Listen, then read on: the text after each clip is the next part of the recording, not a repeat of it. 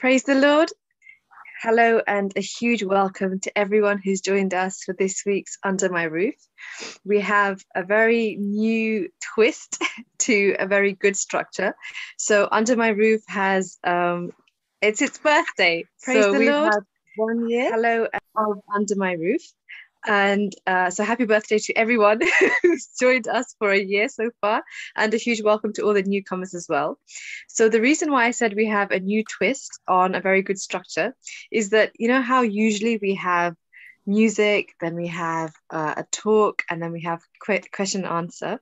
We're going to keep that because so many of you have commented about how great that system works. But towards the end, we have an extra session. So we'll have another 30 minutes in a Zoom meeting. So this will involve a discussion. And the reason why we've done this is because we want to hear from you. So for a whole year, you've heard from us, from many talented speakers. We've had loads and loads of emails about feedback. But this time, for the next year, let's hope it's a year, we want to hear from you. So in this discussion session, we're going to give you some questions. We'll go into breakout rooms and we'll discuss between us in some small rooms in Zoom, and then we'll come back and talk together. So for those that are joining on YouTube, you can email us at undermyroof at divineuk.org if you'd like to be part of the discussion session. For those of you that have already been subscribed to our emails, the link will be in the email, but I'll explain this again towards the end of this particular session. So after Darren's talk and his Q&A session, we'll then talk about this discussion session again. So today's topic is the biblical roots of the Holy Mass. Now, this is a huge topic. It's of fundamental importance to our Catholic faith because the Holy Mass is the crux of our faith. Without the Holy Mass, there's no point in saying that you're a Catholic if you don't know what the Mass is or the Holy Mass is and attending the Mass. So we have loads of questions and loads of things that we understand and we don't understand about the Holy Mass. So hopefully after today's session, we'll all have a fresh understanding of what the Holy Mass means. And the roots of the Holy Mass are actually found in the Bible. So Darren's going to enlighten us with that. So as usual, we have some rules. So if you want to participate in asking the questions in the question and answer session, you need to be in Zoom, not on YouTube. You need to be on Zoom, and you can type in the questions there, and we'll then promote each question to the speaker who will then answer your questions. If you're facing any technical difficulties, you can use the chat function so that we can help you. You can also ask your friends to join us live on YouTube. So maybe they can't join in Zoom, but they can watch on YouTube. So this is the QR code that you can zap to them. So as I mentioned, we're going to start off with Divine UK. No, I didn't mention that actually. So we're going to start off with the Divine UK's choir for the worship session. We'll then move on to Brother Antony Darren Premkumar's talk on the Holy Mass, and we'll end with a question and answer session before we move in to the discussion session. So without further ado, I welcome Divine UK's music team. That's our Joan and Jeremiah to lead us in worship, please. Good morning to everyone out there. Praise the Lord. Hallelujah. Today, I don't want to speak much. I know you've heard this Bible verse, like from the time you've been born, even when you were a baby. I bet you've heard this Bible verse, but I want to tell everyone who's listening today, there is hope. There is hope for you. God is telling you in Jeremiah 29 verse 11, "For I know the plans I have for you, declares the Lord, plans for your welfare and not for evil. I give you a future and hope." My lovely people of God, there is hope today. So don't worry, let's sing and let's praise the Lord. We're going to sing this beautiful hymn called Break Open the Sky, and we're going to worship and we're going to have a beautiful time now.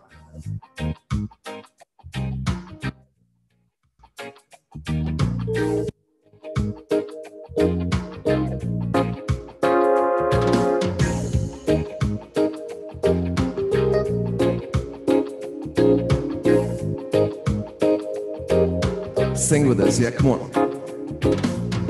From the lips of desperation, different nation, every man's cry, comes the song of anticipation as we wait for a crack in the sky. Side by side, hope has brought us together tonight. Whoa, oh, oh, oh, oh. Come on, sing with us. Break open the sky. Won't you turn off gravity so we can fly? We wanna see your face, sit at the roof of this place. Jesus, break open the skies. Come on, sing with us. Break open the skies. Won't you turn off gravity so we can fly? We wanna see your face, sit at the roof of this place. Jesus, break open the sky. We say, whoa, whoa, whoa, oh, oh, whoa, whoa, oh, oh, whoa, whoa, oh, oh, whoa, whoa, oh, oh. Come on, now I want you to sing whoa, oh, because it's morning. I know it's 11 o'clock, but that's my morning time. I'm just kidding. But I wanted to sing whoa, oh, and let's just enjoy. Let's just get into the reggae vibes right now. Let's just enjoy for the Lord, and let's just sing whoa, oh again. Come on.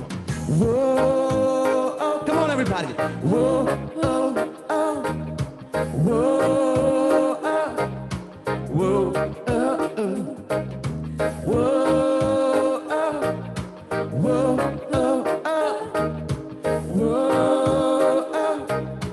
whoa, oh, oh. We believe and we imagine till the dawn of our beautiful dreams. Through the noise I hear the voices, melodies that are gushing our streets. Not forgotten are your people, so let 1,000 church bells ring. Whoa, oh, oh, oh, oh. Come on, you sing, come on. Break open the skies. Come on, everybody. Won't you turn off gravity so we can fly?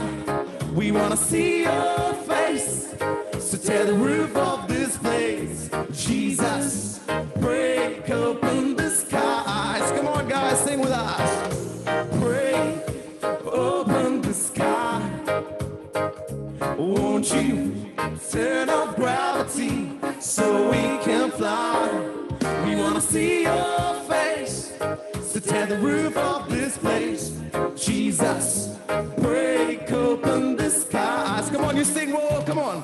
We see whoa, whoa, oh, oh, whoa,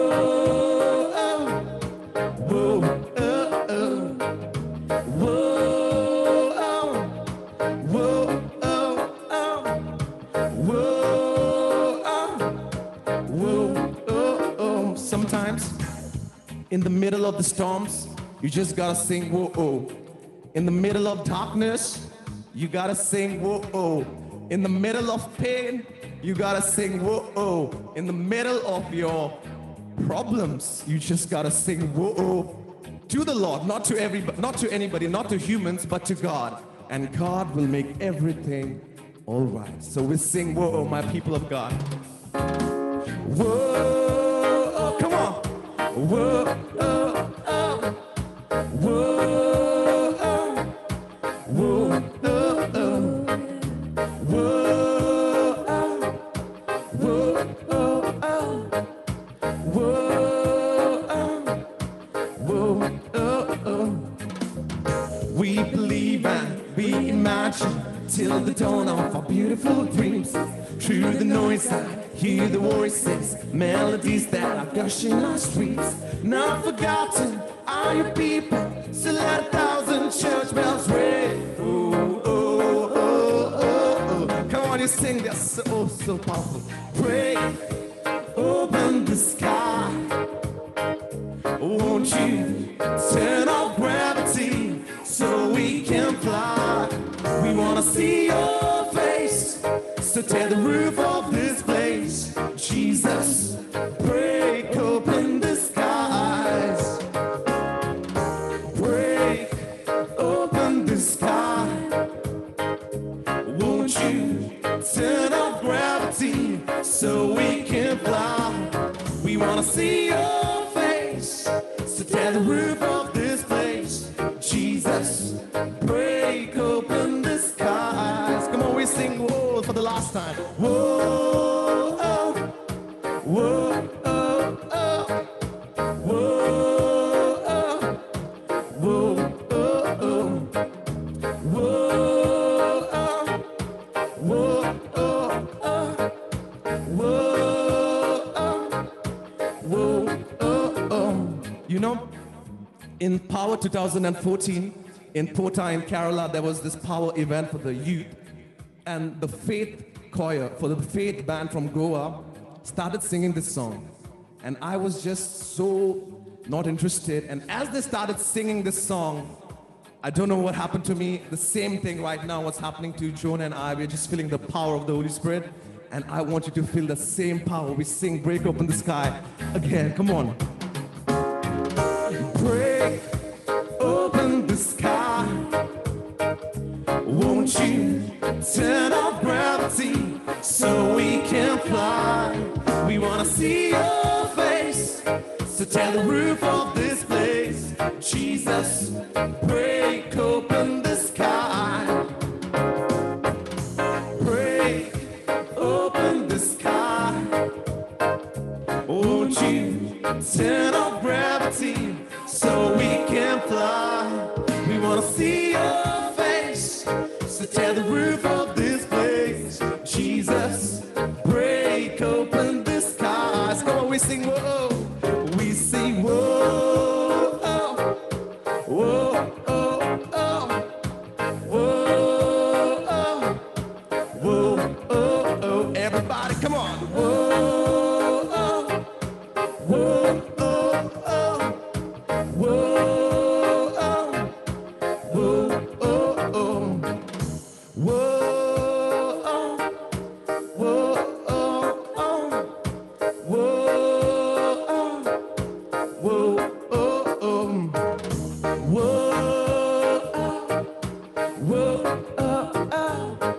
whoa, whoa, oh, oh, whoa. We're gonna praise the Lord. As we say, thank you, Jesus. Praise you, Jesus. Thank you, Jesus. Praise you, Jesus. Thank you, Jesus. Thank you, Jesus. Praise you, Jesus. Thank you, Jesus. Praise you, Jesus. We love you, Jesus. We adore you, Jesus. We worship you, Jesus. Oh, glory be to the Father, to the Son, and to the Holy Spirit. Thank you, Jesus. Praise you, Jesus.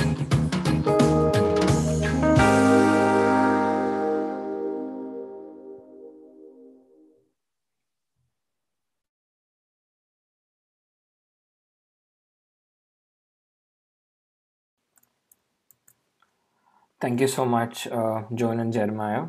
And with that, I pass it over to Brother Antony, Darren, Premkumar. Take it away, Darren. Thank you, Mario. Thank you. I'm just going to share my screen. Okay. Can you see Mario? Yes, Darren. Okay, great. So good morning from the UK to all of you. So welcome to this talk on the biblical roots of the Holy Mass. And so before I start, what is the purpose of this talk? So all of us, most of us here, if we are born Catholic, would have been going to Mass, pretty much our whole lives. And so for a lot of us, going to the Mass would have become like something of a routine. And when something becomes a routine, it becomes very systematic in our minds. And so whenever we go to Mass, we won't necessarily be paying attention, although we will know the responses, we will know what to say, because we have been saying our whole lives. But the question is, do we actually understand the meaning of the words that we say, or the responses that we say, and of what we hear from the priest? We've heard it all our lives, but do we actually understand what the priest is saying and what we say? And so through this talk, please God that all of us at the end will get a greater appreciation of the Mass. And after this talk, so this talk will be split in two halves. So today, because the Mass is very big, we'll be talking about the introductory rites and the liturgy of the word. And then next time it will be more focused on the Eucharist and the concluding rite.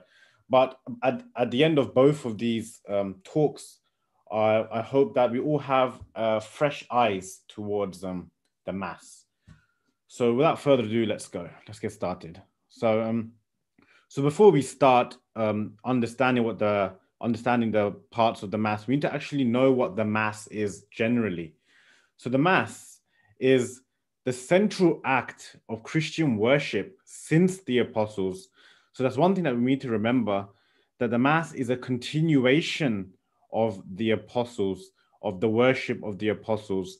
It is a continuation of the Jewish tradition. So this is a foundation that we need to remember, that the Mass is a continuation of the Jewish tradition. Okay, and it is also the celebration of the Eucharist instituted by Jesus himself in the Last Supper. So the Eucharist is the center of the celebration of the Mass.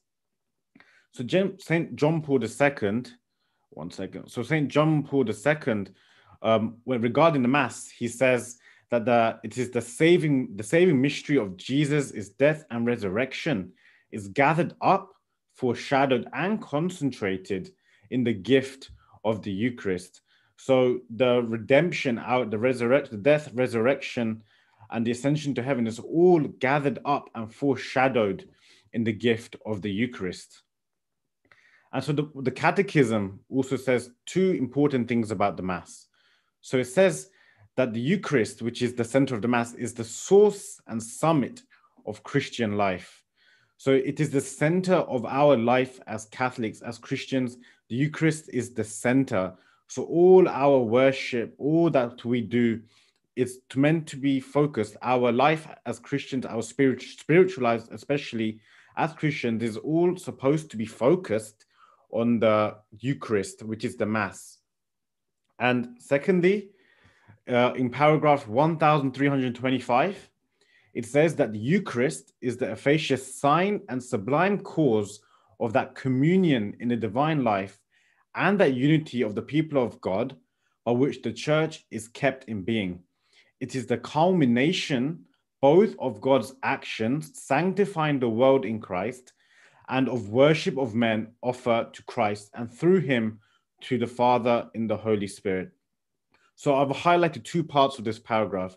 The two parts that we need to remember is that it is the communion of divine life and the unity of the people of God. So in other words, Mass is the time where we come into union with Christ, where we come face to face with Jesus. And secondly, it is God's action sanctifying the world in Christ.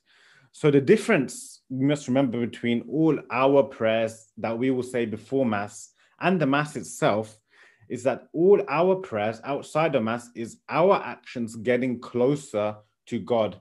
However, in the Eucharistic celebration, it is God's sanctifying words in Christ that comes to us. So in other words, it is God's actions towards us. So you see, what is more powerful now? Our prayers, our devotion to God, or God coming towards us. So the Mass is an extremely powerful moment for all of us as Catholics, as Christians. So the order of the Mass, okay? So it's split into four parts, the Mass, okay? So we have the introductory rite, we have the liturgy of the word, we have the liturgy of the Eucharist, and we have the concluding rite. So like I said in the beginning, we will cover the introductory rite and the liturgy of the word. And the next time we will cover the liturgy of the Eucharist and the concluding rite. Okay, so the introductory rite. So every Mass, of course, we know starts off with the sign of the cross. You know, the priest says, in the name of the Father and of the Son and of the Holy Spirit, Amen. Again, this is something that we do all the time, maybe before we step out of our house and go somewhere, or before traveling, we do the sign of the cross. But what does it actually mean, the sign of the cross? What are the biblical roots of the sign of the cross? So to understand this action that we do, we need to see the importance of it as sign and as words. So as a sign, the biblical roots of it, we see in Ezekiel's vision. Okay, so in Ezekiel's vision, what happens? So Ezekiel receives a vision from God. And in his vision, all the leaders, all the Jewish leaders were committing idolatry. And God was very angry. God was upset about this. And he said that there will be judgment on all these people who are committing idolatry. However, in Ezekiel's vision, not everybody was committing this idolatry. And all those who were not committing this idolatry received a Hebrew letter called Tav. And the Tav is basically a cross. And so when they had this cross in their forehead, what it meant was that it was a sign that they'll be protected from God's judgment. And if they had the sign of the cross, it was to show that they are distinguished from the rest of the culture that was committing idolatry. And so the cross was a sign of protection and distinguishment from the rest of the culture, from the rest of the society that was committing this idolatry in Ezekiel's vision. And so for us in the Mass, what does it mean then? It means two things: that we show desire to be set apart from the corruption of the world. And when we do the sign of the cross, we ask for God's protection from evil and from temptation. So the sign of the cross, my dear friends, is part of our identity of belonging to Christ, belonging to his church. So what does it mean as words? So it is a sign of worship. We invoke through the words that we say in the sign of the cross, in the name of the Father and of the Son and of the Holy Spirit, we invoke God's presence and power. And this is very similar when we read the scriptures to when the Israelites called on God's name, and they praised him, asking for help. And so when we ask for help, of course, we are offering, it is a sign that we are offering all our burdens and all our difficulties of life to God. So you see how deep just a sign of the cross is. It shows that you are being protected protected from evil, and that you're distinguished from the rest of society. And it is also a sign that you're asking for God's providence in your life. You're asking for God's intervention in your life. So the sign of the cross, which is something that we do so regularly, itself has such a deep meaning. So then what do we do? What happens next? So after the sign of the cross, the priest greets us. So the priest says, "The Lord be with you." And then the people respond, "With your spirit." So what does this mean biblically?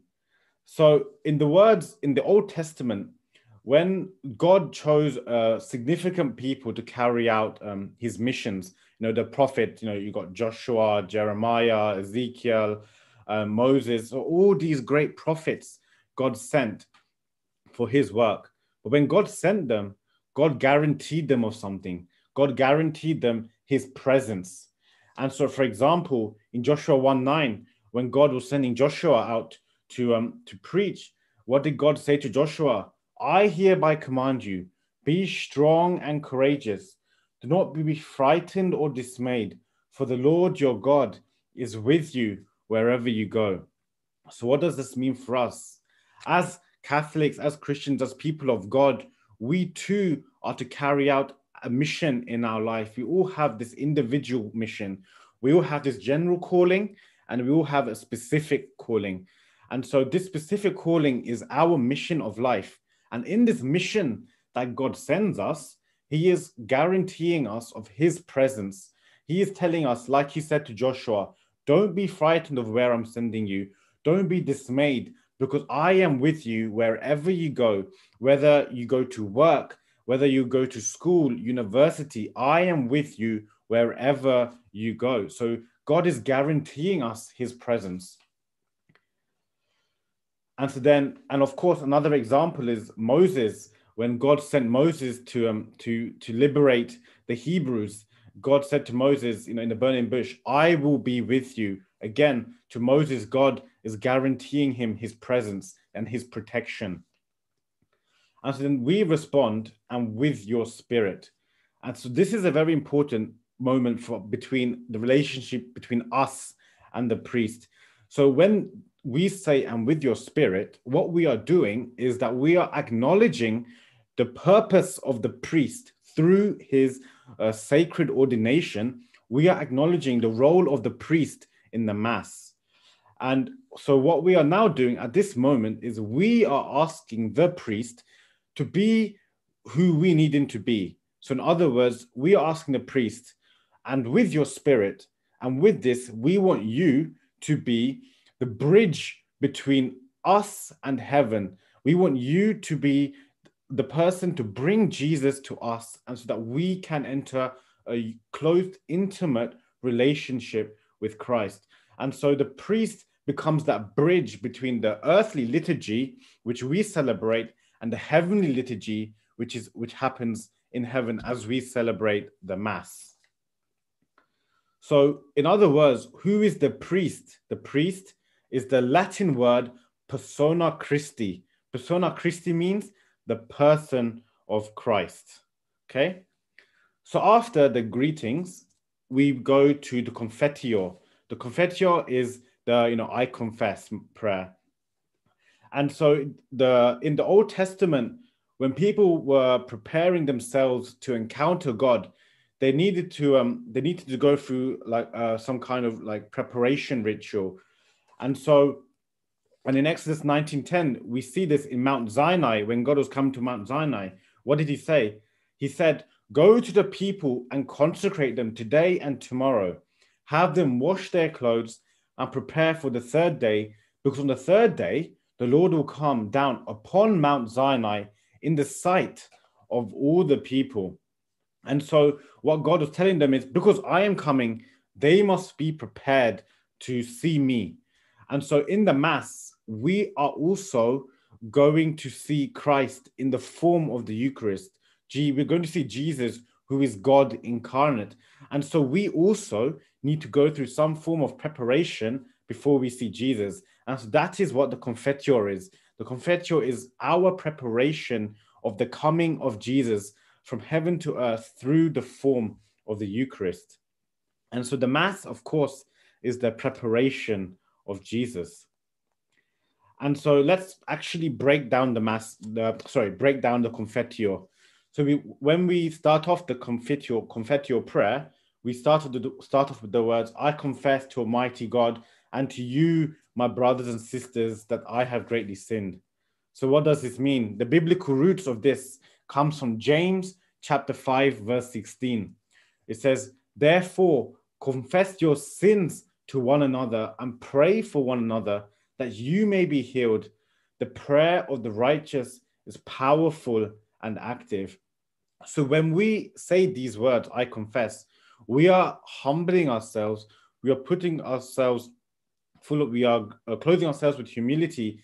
And we are basically proclaiming, "Lord, my brothers and sisters in this church right now, I am weak and I am in need of your prayers. I am a sinner, but it is your prayers that will get me healing." And so this is also, like you could say, a form of intercession. And then after that, we say, "In my thoughts, in my words, in what I have done, and in what I have failed to do." So what does this mean? This means that this shows that we have sinned in 4 different ways. We have sinned through our thoughts, through our words, through what we have done, and through what we have failed to do. And so now let's explore these 4 different ways that we have sinned. So through our thoughts, how we have sinned. So Matthew 5:28, it says, "I say to you that everyone who looks at a woman with lust has already committed adultery within his heart." And so what does this mean? This means that even if you have lust in your heart, you have committed adultery. Even if you have a feeling of revenge in your mind, in your thoughts, you have committed sin. Even if you have anger, if you have unforgiveness, you have committed sin there. And so this shows that even in our thoughts, we have sinned. And so, in other words, what we need to make sure we do is that we keep our thoughts in what is good. And St. Paul says this in his epistles. And so then how have we sinned in our words? Again, James chapter 3, verse 8 to 9 says, but no one can tame the tongue, a restless evil full of deadly poison. With it we bless the Lord and Father, and with it we curse those who are made in the likeness of God. So you see, all of us are made in the image and likeness of God. And we use this very mouth, these words, to praise God. But how many times have we also said bad things to people, wounding people, causing wounds in their hearts? How many times have we insulted someone, insulted our own parents, or spoke back against our parents, saying hurtful words? So this is also sin, which we need to offer up and prepare in preparation for the coming of Jesus in the Holy Eucharist. And then in what we have done. Again, so this is a very common form of self-examination, examining what we have done in our sins. And again, James 2:10 says, whoever keeps the law but fails in one point has become accountable for all of it. So we know the law of God, the 10 commandments. We know Jesus has told us what it is that we need to do to have a holy life. But then again, how many times have we acted in disobedience to the commands of God and done things that go against what God expects of us? So this is something, again, that we also offer up to God, asking for God's pardon, asking for his forgiveness, and in what we have failed to do. So again, once again, James says, St. James, anyone then who knows the right thing to do and fails to do it commits sin. And so you see, there is something very important that we all need to know. And that is that we all have a responsibility for a soul. And with that responsibility, we need to make sure that this soul is going in the right path, in the right direction of their life. And more importantly, they are walking forward according to God's will. And so, for example, if you're a mother or a father, you have responsibility of the soul of your children. If you're a brother, you have responsibility of your siblings. And so it is your duty, therefore, to make sure that these souls that you are responsible for are going according to how God wants them to live their life.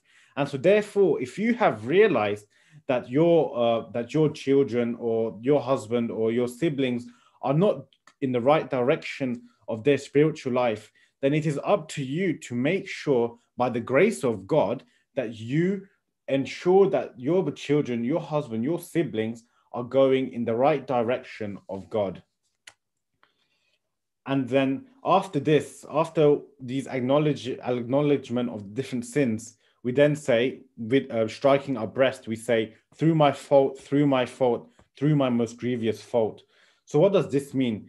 This means that we are acknowledging the gravity of our sins.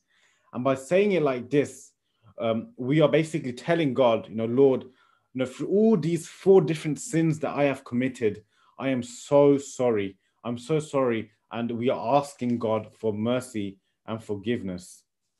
So then after this, it is the Kyrie eleison, Christe eleison, the Lord have mercy, Christ have mercy, and then Lord have mercy.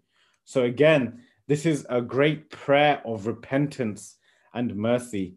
So when it comes to mercy, there is something that we need to remember. It is that we should not see mercy, as St. John Paul II says, a relationship of inequality. And so when, for example, we are told to ask for mercy from someone, sometimes from a distance, it can seem like a relationship of inequality, that the person you are asking mercy from is someone of higher authority, higher status, or, that's higher than you. But St. John Paul II says we must not see as asking mercy as a relationship of inequality, but rather when we ask for mercy, especially from God, we are asking mercy for redemption and for healing. And so again, like for example, it says in Psalms 51 verse 17, a sacrifice acceptable to God is a broken spirit, a broken and contrite heart, O God, you will not despise. So in other words, what God wants from you is other than granting you mercy, he wants to heal you. He wants to free you from the sins you have committed.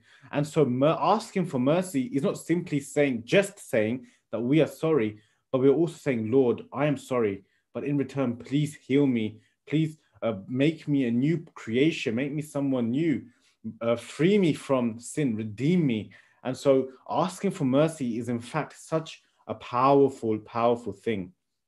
But we must remember that we can also in Matthew 9:27-29, the blind people is a great example of when they asked for healing, asked for mercy, they received healing.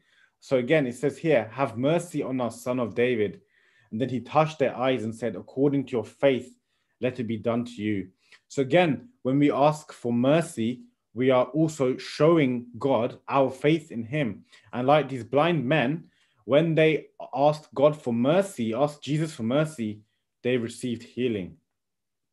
So one thing that we also need to remember is that when it comes to the Lord as the Kyrie eleison, Christe eleison, when it comes to this, we don't just ask for mercy for ourselves, but we can ask mercy for others. Again, Matthew 17:15-18, it says, Lord, have mercy on my son, for he is an epileptic. He often falls into fire and often into water.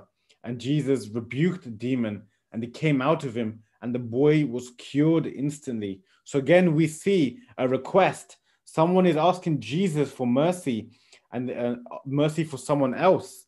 And then what does Jesus do? Jesus hears the cry of mercy on behalf of this other person, and healing takes place. So my dear friends, in this part of the Mass, we can also ask for mercy for our families, for people that have hurt us, for people that have that that are in the completely wrong path, who have wounded you.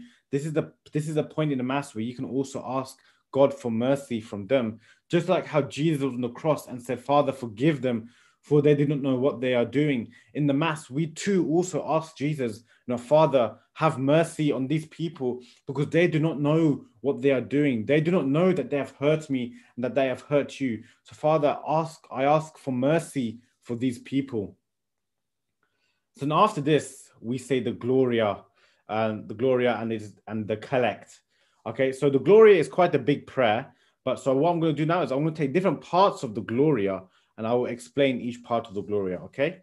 So what is the Gloria? It's a repentance to praise, and there's a very important tone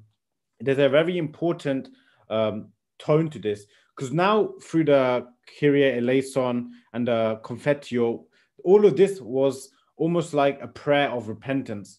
But now when we say the Gloria, we are shifting tone. So now we are shifting from a tone of repentance. We're now shifting to a tone of praise, okay? And so this shift in tone, we can see in the Gospels. For example, in Luke chapter 15, verse 7, it says, Jesus says, just so I tell you, there will be more joy in heaven over one sinner who repents than over 99 righteous people who need no repentance. So what Jesus is saying there is, when you repent, there is then glory, then you receive glory, there is joy after repentance. So this is what the Gloria does.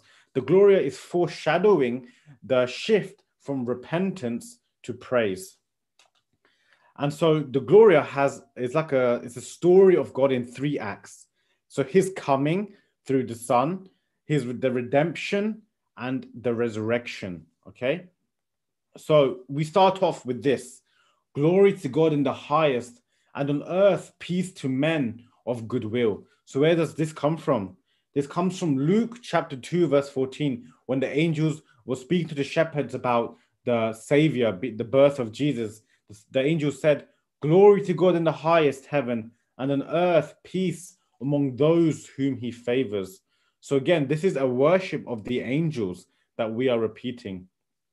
And then another part of the Gloria is, O Lord God, Heavenly King, O God, the Almighty Father, O Lord Jesus Christ, the only begotten Son. So what does this mean? This means that we are referring to God's omnipotence, his fatherhood for us. We are referring to the divine sonship of Jesus. And in Hebrew 1 chapter 1 verse 2, it says, "But in these last days he has spoken to us by a son, whom he appointed heir of all things." So this sonship of Jesus is our redemption. And then further on in the Gloria, we say Lamb of God, Son of the Father. So what does this mean? This is referring to the redemptive mission of Christ. This is the purpose of Jesus coming to the earth. And then again in the Gloria, we say, "You who sit in the right hand of the Father, have mercy on us." So this again shows the Jesus' position of authority. And then again in the Gloria, we then say, "For you alone are the Holy One. You alone are the Lord. You alone, O Jesus Christ, are most high." So this again is the song of the angels that we read in Revelations. In Revelation 15 verse 4, we read, "Lord, who will not fear and glorify your name? For you alone are holy." So one thing that we need to remember is a lot of these prayers of the Gloria, we are not just saying it by ourselves, but we are joining the angelic voices in heaven. And then again, we say, "Together with the Holy Spirit in the glory of God the Father." So again, this shows how Jesus is praised, that he is praised in the Holy Spirit, in the glory of God the Father. So that was all the introductory rite. So now we go to the liturgy of the word. Okay. So this is the structure of the liturgy of the word. So we start off with the Old Testament, then we have the Psalms, then we have the New Testament, and then we have the Gospel. And if you look at this transition is a very similar transition from Israel of the Old Testament to the church that we have today. God worked wonders in Israel in the Old Testament, but the gospel is the climax. It is Jesus, the center of salvation history. And that is why it ends with the Gospels. We end with salvation at its climax with Jesus. And so the first reading is always, we probably know this, is from the Old Testament, and it always has a connection to the Gospel. St. Augustine says something so important about this. So he says, "The New Testament lies hidden in the Old, and the Old is made manifest in the New." And so, in other words, the Old Testament has the salvation history in a hidden way. And then after the Old Testament, we have the Psalms, okay? And when we normally over here in seminary, we sing the Psalms, because when we sing the Psalms, it creates an atmosphere of praise, just like the angelic atmosphere in the heavenly liturgy. And you must remember that the Psalms is our response to God for all that he has said through the prophets in the first reading. It is our response to God, okay? And the structure of the Psalms is very important, okay? So the structure of the Psalms imitates the heavenly liturgy and the earthly liturgy. So if you haven't got this by now, the liturgy that we celebrate here in church on earth is very, very similar to the heavenly liturgy that happens simultaneously as Mass is celebrated. So the structure we read in Revelations. So in Revelations 5, verses 11 to 13, there are angels that are surrounding the throne and the elders, and they sing, "Worthy is the Lamb that was slaughtered to receive power and wealth and wisdom and might and honor and glory and blessing." Then there's a response. Then the creatures in heaven and earth and under the earth respond, "The one seated on the throne and to the Lamb be blessing and honor and glory and might forever and ever." So what does this show? We have the angels that say one thing, and the creatures in heaven and earth respond with something else, with other words. And so when we do the Psalms, what do we see? We see the cantor who is saying the response, and then we repeat that response. Then after that, the cantor will probably say a psalm. And then we repeat after that verse of the psalm is said, we repeat with the response. And so this back and forward way of responding to the Old Testament is also shown in Revelations. And so again, this is very relatable to the heavenly liturgy. And then after that, we have the second reading.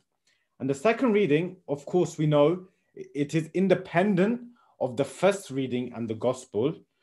It draws out practical applications to live out our lives. So the second reading is normally the epistles, or it can even be the Acts of the Apostles. And then after that, we have the gospel. So the gospel is a very important part, because like the Vatican II says, the gospel is the principal source of life and a teaching of the incarnate word. We must remember that the gospel, like St. Paul says, the word of God is alive and active, and it is like a double-edged sword. I have a picture of St. Paul there with the double-edged sword. So the gospel can cut you, it can change you, it can fix you. And so when we read the gospel, it is no ordinary historical text that we are reading, but it is truth, it is alive. And there's one thing that we need to realize about the gospels that is different. So in the other readings, we sit down and we are listening, right? We listen to the first readings and we sit down and we respond to the Psalms and the second reading as well. But when it comes to the gospel, there are more actions involved.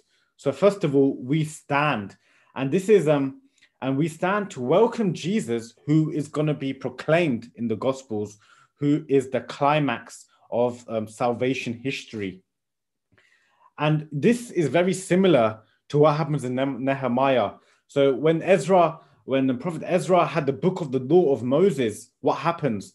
When he opened the book in the sight of all the people, he was standing above all the people. And when he opened it, all the people stood up. So when Nehemiah had the book of the law of Moses, everyone showed reverence to this by standing up. And this is exactly what we do. The gospel is the new law of Moses. It's a bigger, better, it's a more important, it's the climatic book of salvation history, gospel of salvation history. And so how much more reverence do we have to show when the gospel is being opened? And so like that, we too stand to welcome Jesus in the gospel. And after this, in the gospel, we sing a gospel acclamation where the reader will say, Alleluia, Alleluia. And so when we say hallelujah, this is a Hebrew expression of praise. And again, we see this in Revelation chapter 19, verses 1-3. The angels rejoice in heaven and they say, hallelujah, salvation and glory and power to our God. Hallelujah. The smoke goes up forever and ever. So again, once again, we are joining the angelic voices in heaven as we prepare for the gospel to be read out to all of us. And so this is very important afterwards. So whilst the gospel procession is about to begin, the priest or the deacon says these words. We don't hear these words, but the priest in the rubrics says these words: "Cleanse my heart and my lips, Almighty God, that I may worthily proclaim your holy gospel." And there is a significant biblical root for this. In Isaiah chapter 6, verses 6-8, it says this: "Then one of the seraphs flew to me, holding a live coal that had been taken from the altar with a pair of tongs. The seraph touched my mouth with it and said, 'Now that this has touched your lips, your guilt has departed and your sin is blotted out.' Then Isaiah says, 'Then I heard the voice of the Lord saying, whom shall I send and who will go for us? And I said, here I am, send me.'" So then again, we see that when Isaiah was going to preach, to proclaim God's words to the people, the seraph blessed Isaiah by blessing his heart and his lips. And so our actions. So then when the priest or the deacon says, a reading from the gospel according to Mark, Matthew, Mark, Luke, and John, we do a sign of the cross. But this time, it is not like the sign of the cross that we do in the beginning. In the name of the Father, the Son, and the Holy Spirit. But this time, the sign of the cross, we do it like this. We do it in our minds. We put a sign of the cross in our minds, on our head, on our lips, and in our hearts. So in other words, what we are asking is that the gospel that we read may always be in our minds, that we may preach and share and speak the gospel to others with our lips, and that we treasure the gospel in our hearts, and that we live our life according to the gospel. So after the gospel is read, a homily is then said. And a homily in Greek means explanation. So in other words, it is the explanation of the gospel, and it is to help people understand. And what happens then is that when the priest or the deacon preaches and explains the gospel, the apostolic faith is passed down. And again, we see a homily in Nehemiah. It says this: also Yeshua, Bani, Sherebiah, Jamin, Akub, Shabbatai, Hodiah, Messiah, Kelita, Azariah, Josabad, Hanan, Peleha, the Levites. They all helped the people to understand the law while the people remained in their places. So they read from the book, from the law of God with interpretation. They gave the sense so that people understood the reading. So it is so important that when we read the gospel, that there is someone to then break the gospel and be able to distribute it and share it and help you understand. But we must remember, when the priest or the deacon is preaching, it is not them that is preaching, but their mouth is used by God. So God uses them as an instrument to break down the gospel so that each of us can take a very important message home. So this then leads to the next point. Who can give the homily? Only the ordained minister can give the homily. Some people say, Father, there are some, or some people may say, oh, no, there are more people that are more theologically minded to preach, that know the gospel a lot more than the priest would know. But so why can't lay people preach the gospel? But we must remember, the gospel is a sacred part of the celebration of the Holy Mass. So God has appointed priests, ordained ministers, to break the gospel and to share the gospel with the people. So it does not matter if there is someone that is more theologically sound. The priest has been chosen by God, and the priest will be God's chosen mouthpiece to share the gospel. So like I said, the Holy Spirit works through the ordained minister to pass on the teachings of Christ. So after the homily, it is the creed, okay? And the creed shows salvation history from the creation, the fall, and redemption. So the creation being from Genesis to redemption in Revelation. And so this comes from a Jewish tradition. In the Jewish tradition, they call it the Shema. The Shema is a profession of faith. So what was their profession of faith? In Deuteronomy chapter 6, verses 4-5, it says, "Hear, O Israel, the Lord is our God, the Lord alone. You shall love the Lord your God with all your heart, with all your soul, and with all your might." So this was their profession of faith for the Jews, that there was only one God, and this one God we must love with all our heart, soul, and might. And so when we say the creed, our profession of belief, there we are proclaiming two kinds of belief. We're proclaiming an intellectual belief, and this intellectual belief being that God exists. We are acknowledging the belief that God exists. And then we are also proclaiming our personal belief. And this personal belief is that we are entrusting ourselves to God, who we know exists. And, if you can compare this to, for example, mathematics, okay? We know that 2 + 2 = 4. That is our intellectual understanding. And it is true. 2 + 2 = 4. No, you can't argue against that. Likewise, God exists. That is our intellectual belief, our core belief. God exists, and there is no arguing against that. He exists. But then the personal belief is our personal belief in God, who we can, as a person, that we can entrust ourselves to. And this is very much like marriage. Okay, so when a husband says to the wife, I believe in you, I trust in you, or if the wife says the same thing to her husband, what is happening there is that the spouse is saying, no, when I believe in you, that means I am trusting my life to you. I am sharing my life to you, because in marriage, we become one. And so likewise, in the creed, our proclamation of faith is showing that we are becoming one with God. And then after this, we have the prayers of the faithful, which is the intercessory part of the Mass.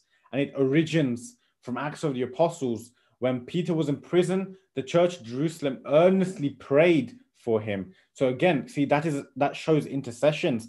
And we carry out this intercession in the prayers of the faithful. So what is the importance? We read in 1 Timothy, St. Paul says in the letter to Timothy, first of all, then, I urge that supplications, prayers, intercessions, and thanksgiving be made for everyone, for kings and all who are in high positions, so that we may be led a quiet and peaceable life in all godliness and dignity.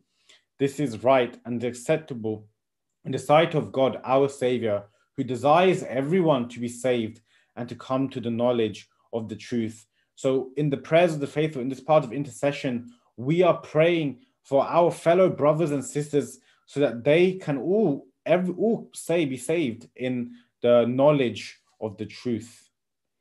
And so after that, we have the liturgy of the Eucharist. But like I said earlier, this is another very big section of the liturgy. And so I won't go into it today. I'll go into this next time. But yeah, so that was the liturgy of the word. And I hope you guys all saw the biblical roots of it and how fundamentally important each part of it is. Thank you, guys. Thank you, Darren. Thank you. That was excellent. I know I definitely learned a lot. So if I've learned a lot, I'm guessing everyone else has learned a colossal amount as well. So first of all, thank you very much. Before we go on to our question and answer session, I'm just going to take a few minutes now to explain a discussion session before we end. So we have some questions. We have some questions that have come in for Darren to answer. I will go on to them very briefly, but first about the discussion session. So this is the extra bit of Under My Roof from now on. If you would like to become part of the discussion session, so it's not in this Zoom meeting, we will have another Zoom link that will be sent out. If you'd like to take part in the discussion session, please email us. So there's two email addresses you can use. It's youth@divineuk.org, or you can email us at undermyroof@divineuk.org. So for those that are using Zoom, this will be put into the chat now.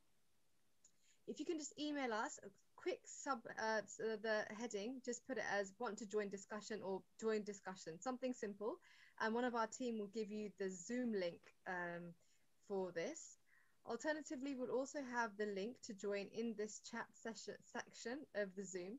So mainly for YouTube viewers, if you would like to take part in the discussion session, which is going to take part in about 10 minutes, please be very quick. Email us at youth@divineuk.org or undermyroof@divineuk.org, and we will send you by email the link to the Zoom session where we'll have a discussion. So we've also had a few questions about the discussion session. So this is really to foster your discussion. We want to hear you. We want to hear you talk about your faith. So it will be about 30 to 45 minutes between us. So we'd like you to have your voices unmuted so you can talk to us. Preferably have your camera on so we can see you. This is really so that we can meet each other, albeit being online, but across the world. So from wherever you are, we really want to meet you. We want to see you. We want to talk about Jesus. We want to hear you talk about Jesus. So please email us to join the discussion. So Darren, now we have the questions. So we've got some very, very good questions. The first one, we know that there's a new a way of celebrating Mass compared to the traditional Latin way. So could you explain, or do you know the main differences between the traditional Latin Mass and the Novus Ordo Mass? So the way the Vatican II it's been remodeled, do you know the differences between the Latin and the new Mass? Yeah, so the Latin Mass, we say the Latin Mass here quite often sometimes, actually. And so the Latin is our traditional Mass. It's because the Roman Catholics is a Latin Rite Mass. Okay, we as Roman Catholics, we belong to the Latin Rite. So we traditionally have the Latin rite. But the new ways of we say mass, there are some words that have been translated quite differently, and this is simply because of the development of understanding. Okay, more theologians have come together. Development of the scriptures the development has been increased, and so people have this new way. There's this new way of understanding mass now, and so because of that, some of the words have now slightly changed, and some words actually, mean more have a more powerful meaning to it now. And so that's all it is. It's very, the structure, the format, it's all very pretty much the same, but some words have been translated because of a development of understanding. Yeah, and there's also a few of the positional differences. So like before, the priest and the people used to face one direction, and now the priest can face towards the people and celebrate mass.